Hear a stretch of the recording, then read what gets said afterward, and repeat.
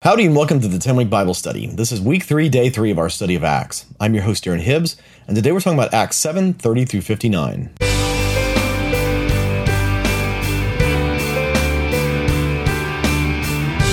Well, welcome back to the 10-Week Bible Study. Again, I'm your host, Aaron Hibbs. Would you join me as we pray before we start today?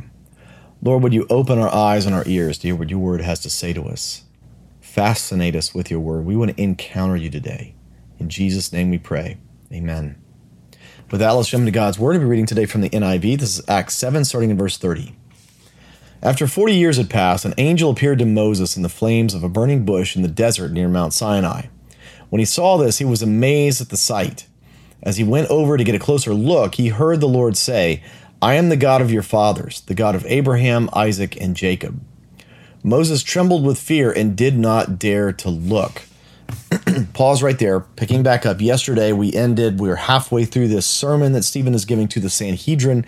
He's been accused by people from the synagogue of the freedmen, people who are Hellenistic Jews. We've discussed what a Hellenistic Jew is earlier in the podcast. And so they brought him before the Sanhedrin, and they've accused him that he's trying to get everyone to turn away from the law of Moses and Judaism and all this kind of stuff. And they've said, this is true. And so he's gone into this long sermon. And now we're talking about Moses, where he's been giving a history lesson to them, and he's going to go at length into a history lesson on Moses. Verse 33.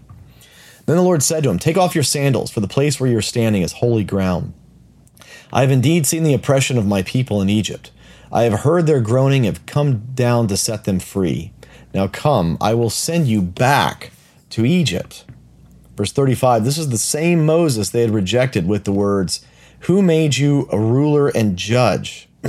He was sent to be ruler and deliverer by God himself through the angel who appeared to him in the bush. He led them out of Egypt and performed wonders and signs in Egypt, at the Red Sea, and for 40 years in the wilderness. I don't know if the Lord spoke to Moses while he was in Egypt in this prophetic manner, the way he did like the burning bush. It might very well be that the Lord spoke prophetically to Moses earlier in his life when he's still living in the palace and saying, I've called you to be essentially ruler and judge and deliverer of my people Israel. And so Moses, I think, the way I read this, and again, the Bible doesn't make this clear. The Bible does not say this, but the way the storyline of Moses' life reads, I almost think, in almost the same fashion as the Lord spoke to Joseph and said, "I'm going to make you ruler over your parents and your brothers," right? And so he's thinking, wow, that's really neat. I don't know how that's going to happen, but that's pretty cool. And so he tells them, right? It ends up happening, but it doesn't go the way that Joseph thought it would. There's a lot of jealousy, some prison, some mistreatment. He comes in and out of prison. I mean, Joseph's life is a train wreck because of his brother's jealousy and because of this destiny that the Lord has him on. Going from point A to point B for Joseph was not just a wonderful experience. And the same thing for Moses. I have a feeling, I have a sense that the Lord spoke to Moses while he was in Egypt and told him what he was going to do. And in between that moment and when the Lord does it is 40 years in the desert. Right? The Lord has a deal with 40 years in the desert. He sends Moses to the desert for 40 years. Moses ends up spending 80 years of his life almost in the desert, wandering around out of his 80 out of 120 of his years. And so the Lord, sends Moses away, and he just goes through anonymity, and he's watching sheep. He was in charge of Egypt. I mean, there's just a whole bunch of unpleasantness for Moses in between. But I have a feeling the Lord spoke that to him when he was in Egypt. I don't think that he was presumptuous, thinking, well, I'm in the palace and, so I'm your ruler. You can make that claim, I suppose, but I really do think, and again, the Bible does not say this explicitly, but this is me reading between the lines. I think the Lord spoke prophetically to Moses, and Moses knew that he was going to be the ruler and judge of Israel. And it took a lot of jealousy and some time in the desert before the Lord sends him back, and then he leads them out. He does exactly what the Lord says, just, 40 or 50 years later. Verse 37. This is the Moses who told the Israelites, "God will raise up for you a prophet like me from your own people. He was in the assembly in the wilderness with the angel who spoke to him on Mount Sinai with our ancestors, and he received living words to pass on to us. Now, the Israelites, and this is a difficult thing because I don't know if at this time, if the rabbinical teaching was what it is now. But there are essentially two sets of laws that Jews operate by. The first is the written word, the written law. That's the Torah. That's the Old Testament, essentially. The law and the prophets combined of the Torah. What's referred to as the Talmud, these are the extra-biblical teachings that are now written down. But at this point, when Stephen is giving this, all of the extra-biblical teachings, what we now see as the Talmud, all the Midrash and Mishnah and all the different parts of the Talmud, I'm not going to get into the technical details of that right now, but all of those things, they were not written down at this time. One of the reasons for that was they believed that it can't be written down. It has to be orally passed on. So this was an oral tradition. You had to go, one of the reasons why you had to learn in the temple from the rabbis was because most of what Judaism was and most of their learning and understanding and history was oral and oral only. Everything extra-biblical had to be oral because they didn't want anything that they taught to have equal footing as Scripture itself, which was a very good ideal. It ended up where Jesus even says, like, your traditions, what he's talking about is your oral tradition, the teachings you give, it supersedes the law and actually contradicts it, right? So it was a well-intentioned idea that just fell apart pretty quickly after they came up with this. Now, and I don't know that even any Jewish scholars believe this. Maybe some of them do. I'm not fully versed on the breadth of Jewish scholarship. But the teaching, at least, is today, is that the oral law, what's now the written Talmud, was passed down from Moses. That Moses received the written law, the Ten Commandments on the mountain, but he also received the oral law, and that both have existed simultaneously together since Moses went on the mountain. I don't know that they believed that in the first century when Stephen is saying that. I think that is a later addition to their understanding.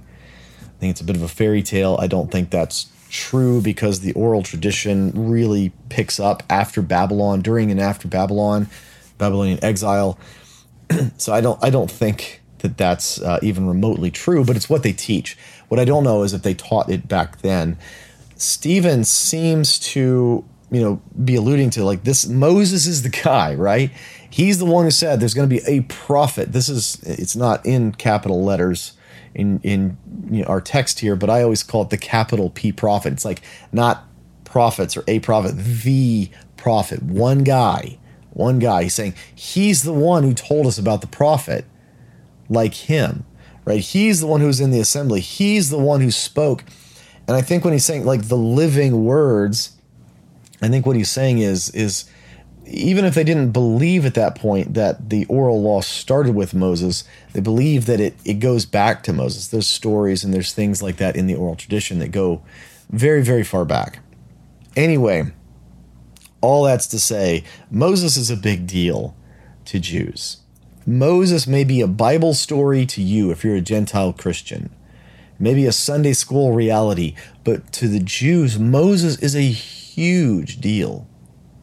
Moses is Abraham, Moses, Jacob, David, Elijah. These are some of the pillars of the faith in the Old Testament. Moses is a very, very big deal. And what Moses did, every year they're supposed to gather and eat the Passover meal, and the Lord commanded them to remember what he did through Moses for the Israelites as they came out of Egypt. This is huge, right? Again, it might not be that huge to you if you're a Gentile Christian, but if you're a Jew, then Moses is a very, very big deal. And so Stephen is taking, and again, I think under the leading and direction of the Holy Spirit, Stephen is painting this picture that's going to should already be very clear to us, but it's going to be very clear what he's saying. He's not going to mince words. He's taking a play from from Peter's book here later on. Let's continue on verse 39. But our ancestors refused to obey him Instead, they rejected him, and their hearts turned back to Egypt. Verse 40. They told Aaron, "Make us gods who will go before us.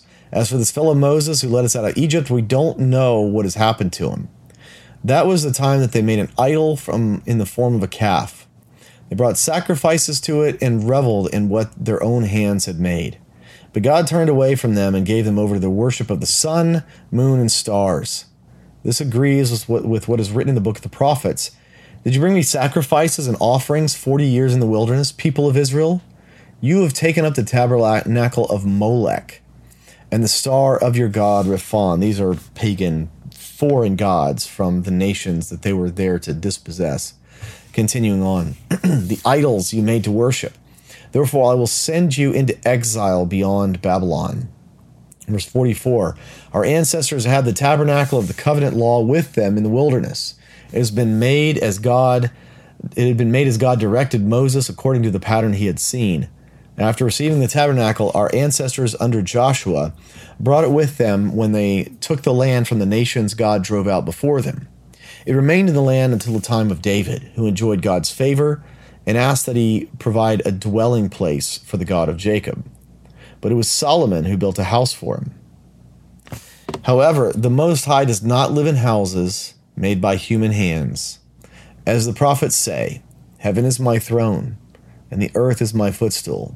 What kind of house will you build for me, says the Lord? Or where will my resting place be? Has not my hand made all these things?'" So Stephen he's weaved this through, right? Most of this time he spent on Moses and how the people rejected Moses, how the Lord anointed Moses to be their ruler and judge, and they rejected him for exactly that. Like, who made you ruler and judge? Well, as it turns out, God did.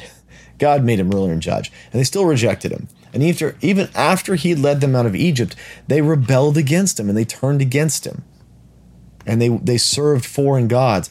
And then he very quickly fast forwards through the history of the kings, the judges, the time of the judges and the time of the kings to the Babylonian exile. He fast forwards through that, saying, they continued to rebel against them, right?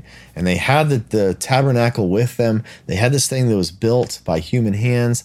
And it wasn't, and he kind of ends with this idea of Solomon building the temple.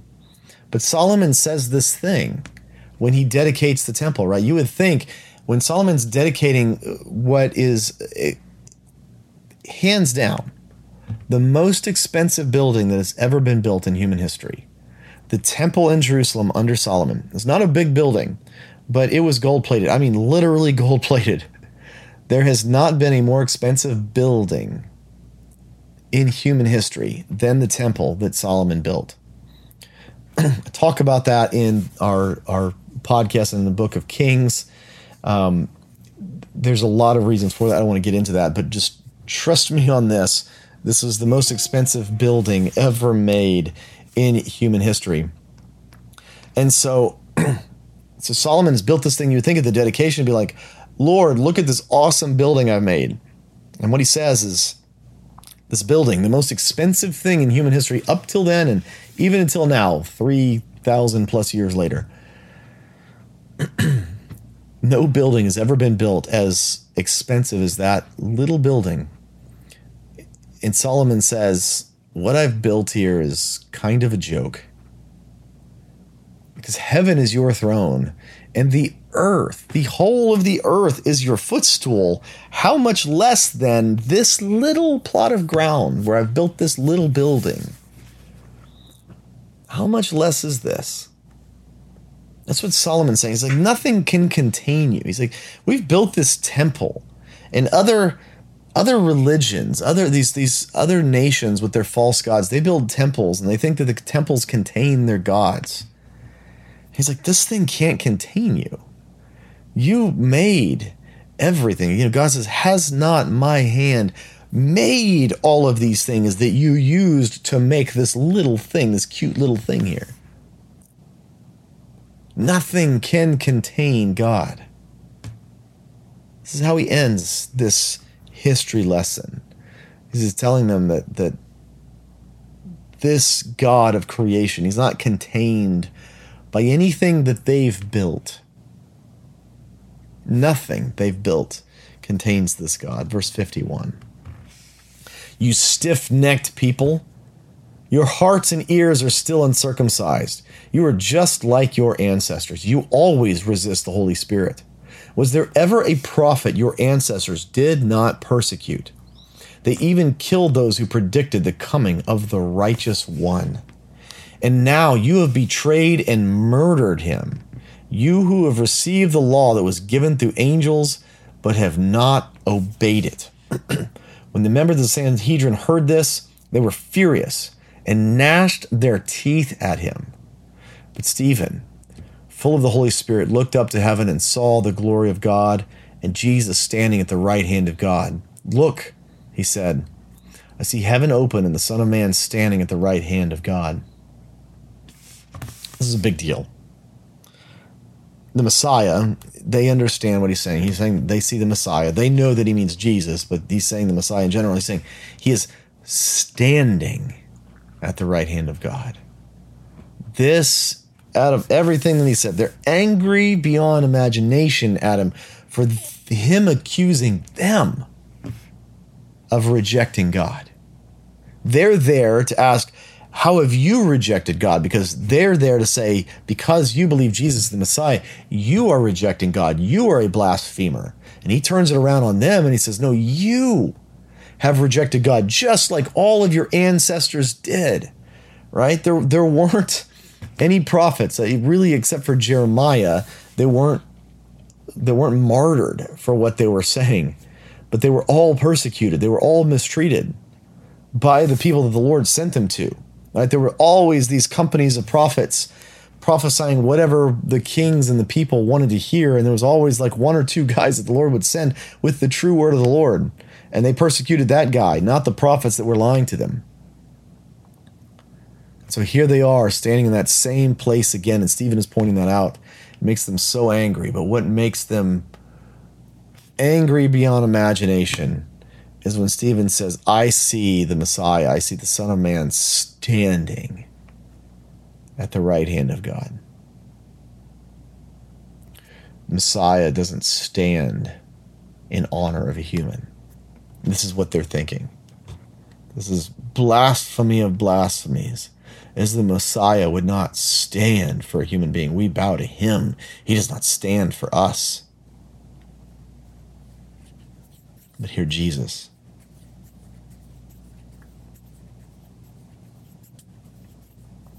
In honor of what Stephen has just spoken and the boldness that he's spoken it with, his reliance on the Holy Spirit, Jesus does just that. What we have here, we have something earth-shatteringly crazy. It's the God of creation. He created us, and we rebelled against him. And our hearts are continually rebellious. We're constantly needing repentance to come back to him. Stephen was no different than us in that way.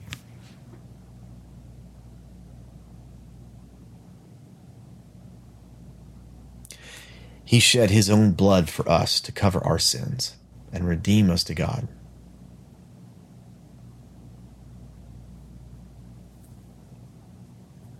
And he stands as Stephen offers up his life for the truth. Jesus stands up at the right hand of God. This is unthinkable. This is an unthinkable reality. We didn't deserve to be rescued. Our sins deserve punishment. We didn't deserve being offered grace, and we certainly didn't deserve the Son of God, God in the flesh, bleeding and dying to take away our sins. We didn't deserve him rising from the dead so that we could have eternal life with him. We don't deserve to live in heaven. We don't deserve to have our sins taken away. We don't deserve for Jesus to return and live with us forever on the earth. We don't deserve any of those things. And most of all, no human being deserves to have the Son of God, the Son of Man, stand in their honor. And yet Jesus does just that. That is the goodness of the God that we serve. When we walk and we honor him, he stands for us. Verse 57, at this they covered their ears, and yelling at the top of their voices, they all rushed at him, dragged him out of the city, and began to stone him. Meanwhile, the witnesses laid their coats at the feet of a young man named Saul. While they were stoning him, Stephen prayed, Lord Jesus, receive my spirit. Like little children, when Stephen says, I see the Son of Man standing. Like little children, they stuck their fingers in their ears. And they started shouting so they couldn't hear him say anything else. And they rushed at him and grabbed him and took him out of the city and stoned him to death. And Saul, who I think was involved in this from the beginning, because we're going to find out later that he makes his rounds to the Hellenistic synagogues in Jerusalem. I think Saul was part of the accusation in the beginning, and he's the one that they're laying their coats at. He's like, y'all take care of business, and I'll kind of manage this thing. We're going to hear more about Saul later. But the thing that I never get away from in this story is that Jesus stood to honor Stephen in this moment. How many countless saints through the centuries have given their life, have stood for the truth about Jesus, even when it cost them their lives? How many countless saints has the Lord stood up for in those moments? I think it's a lot. I want to live the kind of life where Jesus would stand in my honor. That's the kind of person I want to be. I pray that's the kind of person you want to be, that Jesus would one day stand for you and me. For the 10-week Bible study, I'm your host, Darren Hibbs, and I can't wait to see you next time. Hey, thanks for tuning into the 10-week Bible study podcast. If you've enjoyed this podcast, would you consider leaving a review for it on your podcast app of choice? It really helps other people find out about this podcast, and my heart is for people to fall in love with God's word. Thank you.